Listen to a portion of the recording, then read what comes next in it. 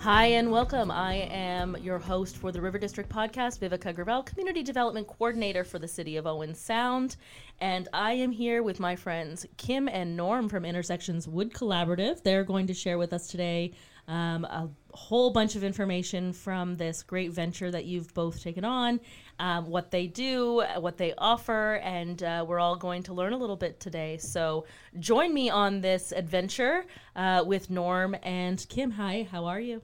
Good, thanks. Great. Good. Welcome to the podcast studios at CTRE. Good to be here. Is this your first podcast? It is. It's my first podcast too. Wow. So we're all newbies at this. How about each of you introduces yourself, what you do, and how you are involved with Intersections? Do you want me to start, Kim? Yes, please. Okay, so I'm Norman Ragetile. I'm the chair of the board of Intersections Wood Collaborative. The collaborative is, as the name implies, all run by volunteers. So we're two of them, and that's my role. Over to you, Kim. My name's Kim Wamsley, and I am doing the program development and organization for Intersections. Okay, so, let's get down to it. What is Intersections Wood Collaborative? So, well, as the name implies, right at the center of our organization is wood. We are a group of people that care about wood, like to work with wood, and we're at the intersection of people that are learning and people that have expertise to share. So we try to connect woodworkers with one another, and we collaborate to do that. So we're a nonprofit organization. So we're a nonprofit organization that is running classes and courses, is exhibiting wood, is trying to inspire people that might not work with wood to appreciate wood or to try their hand at it.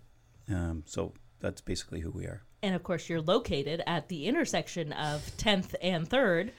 That's right. On the east side in the River District. So that's why you're here today. Yeah. Right. Wonderful. Kim, do you have anything to add to that? One of the things I'd like to add is one of the things that we're all very passionate about is the whole process of forest to finish. So over the years, we have had things like forest walk, chainsaw safety, everything from how to harvest sustainably from the woods, how to cut, how to dry, and then on to the part where we're most involved, which is the actual creation of beautiful things. Everything from people who have never touched a plane or a power tool before to people who are on the master's level and have won international prizes for their work. So we're a very full range bunch, and we're very welcoming of all levels of expertise. And you are not talking about an airplane, of course. And well, there happens to be the wing of a wooden plane in our window right now that someone has made. A small one. But you're talking about the tool, the planer. And oh, yes, exactly. Right. The wood planer. Of course. And you've actually brought a couple of pieces in. I did. So why don't you show them and describe them to everyone? Okay.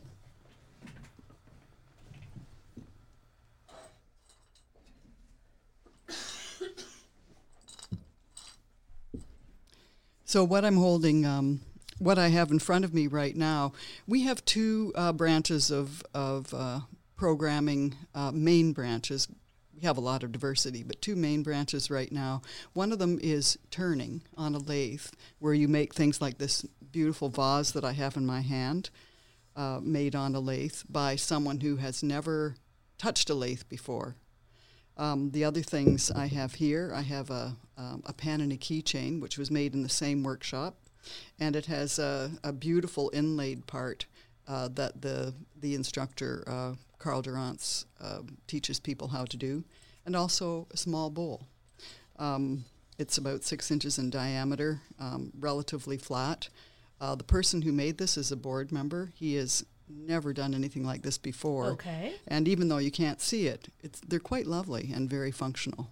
Okay, yeah, a pen is a pen, so that's clearly a tool that we use all the time, right? Which is wonderful. So these are the kinds of items that people can expect to make in some of your courses that you offer? one of many, many things. The other branch that we do offer a lot of courses in is in joinery. And in that, you can learn how to make dovetail joints, mortise and tenon joints. You can't see it, but I brought in a small table today. It's beautiful. I've never made a table with hand tools before, and I did this in a weekend workshop with one of our instructors, Pierre Rousseau. The most inexperienced person can come in and walk away with something quite lovely.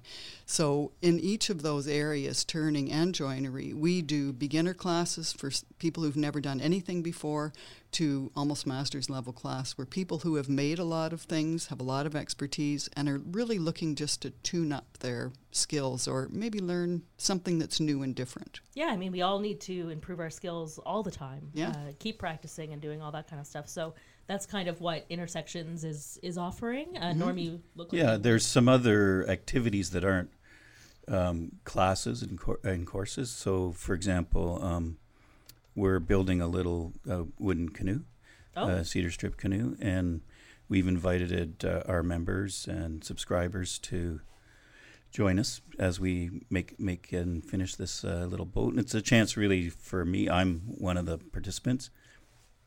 I don't know anything about it. First time ever doing it, learning from a fellow that knows more about it. And when it's done, we're going to auction it off to raise money for the organization. So we do and will do group projects like that. Okay. So if people are interested, they might not want to do a course, but they might just want to join in with other woodworkers and do something creative together. So very collaborative. Very collaborative. Essentially collaborative. Right, yeah. No, that's awesome. The other thing we offer is members can rent our shop. Okay. So let's say that you've got a project, but you don't have all the power machinery that you need. You can come in, rent the shop for half a day, however long you need, and complete your project. So we can offer services to people that don't have the space or have downsized, don't have a shop anymore, or are just starting out so they don't have all the tools. Or are looking for a little expert help. Yeah.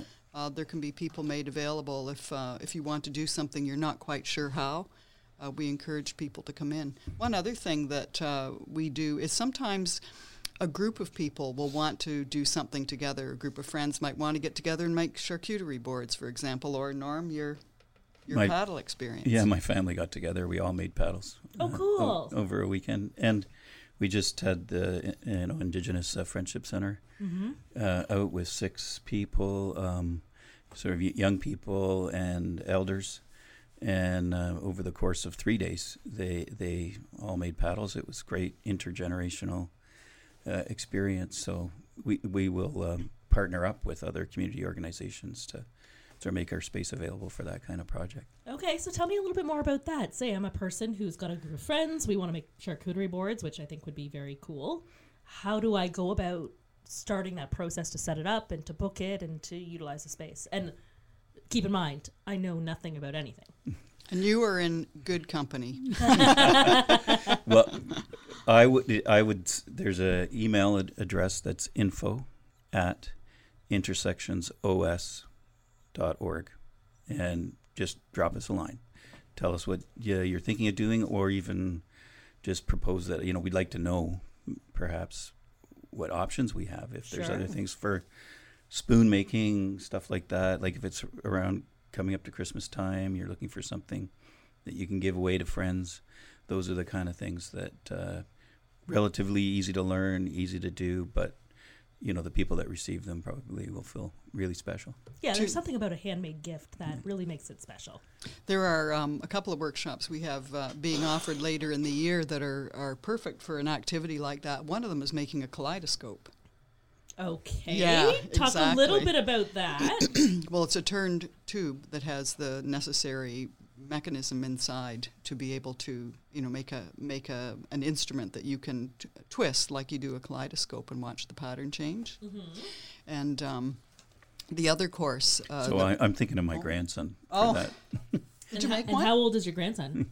He's 2. I'm sure that he can operate a kaleidoscope. Yeah. Oh, operate it, not Yeah. build it. No, I will make it and, Okay, give it okay. as a Christmas present. That's I was like, 2 seems a little bit young to put them on like a lathe or something like that. Yeah, we probably wouldn't go there. Yeah. I mean, younger youths and things like that Yeah. could probably get involved. What's kind of the age range for beginning to get involved in this kind of thing for safety and 14 is about a good, that's not a, there's mature 13-year-olds and there's Of course. immature, 80-year-olds.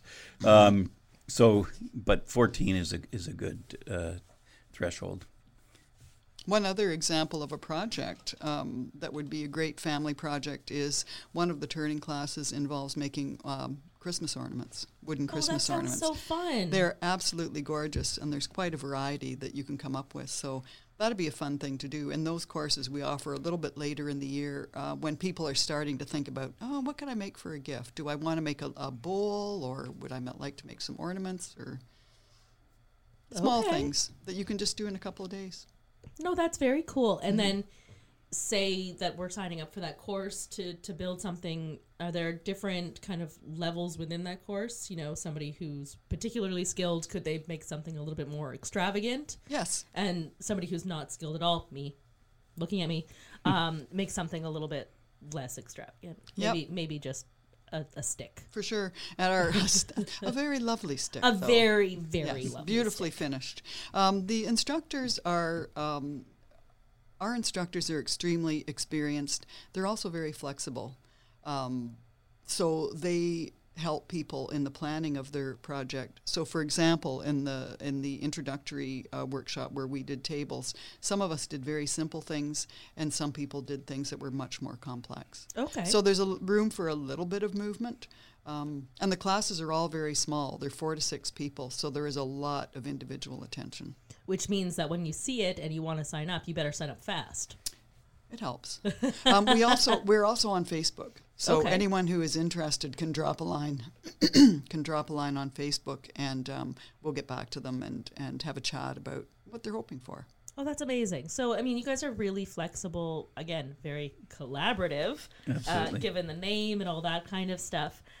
We are running out of time. It goes so quickly. Tell me a little bit how I can get involved. Say, can I participate on a higher level? Can I donate? How do I get involved with you from a non-creative standpoint? Are you looking for volunteers? What are you looking for? Absolutely. So starting, I guess, at the simplest level, you can follow what we're doing on Facebook, but you can subscribe as well, in which case you'll get an email on a sort of regular basis, but advertising, the courses and the classes and that sort of thing, and usually some other information about activities that we're doing. So subscribing is free, doesn't cost anything. We also offer an annual membership, so which is $60 a year, but we're just well past the halfway mark. So right for now, it's $30 for the rest of the year. Okay. And members get first crack at the classes and workshops. Okay. All right. So it definitely pays to be a member. Yeah, and members can rent the shop. Non-members can't. So and it's also a way to help sustain the organization. Like any nonprofit, we need money to keep the doors open and pay the rent. Of course. That's right. So we are really hoping that we build our membership. We have close to 600 people on our email list. So there's quite a few people in the region interested in what we do. But we're hoping that more of them become members. We're really just out of the gate. We just started in March. Yeah. Stephen Hogbin left us the legacy of his shop, and he passed away in January. So we're kind of a fresh organization with a long history, I guess. Absolutely. And all kind of in his memory and carrying on that legacy of, that's right, yeah, of beautiful woodworking and bringing it to the community. We're also looking for board members. Yeah, volunteers. Okay. Yeah, and volunteers. And how do you get involved in that? Just contact us, and we will. We can get kind of a sense of what you're interested in doing, how much you want to be involved, whether it's a little one event thing or on a more ongoing basis. Wonderful. And there are particular kinds of expertise that we're looking for on the board. We're looking for people with any kind of legal or financial experience. We would welcome all different kinds of experience, though. We're Absolutely. a very small group, and we need to be bigger. We need some help. No, that's great. And this community is just full of caring people who are always happy to lend a hand and lend their expertise and stuff like that. So we are at the end of our time. It goes so quickly. Thank you so much for sharing your story and a bit more about Intersections Wood Collaborative and who you are and all of those kinds of things.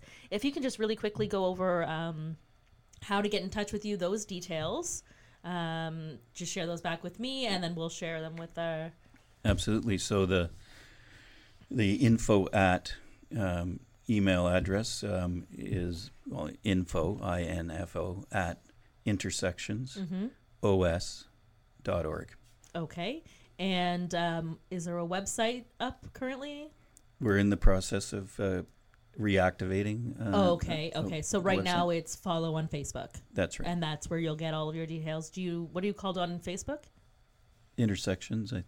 Intersections Wood Collaborative. Wood Collaborative, that's right. And also Instagram. We post pictures and updates about workshops on Instagram as well. Excellent. So make sure you check them out on Instagram and on Facebook.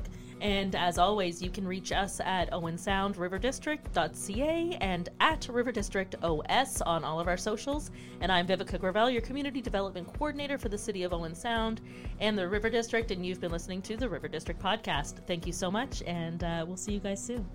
Thank you.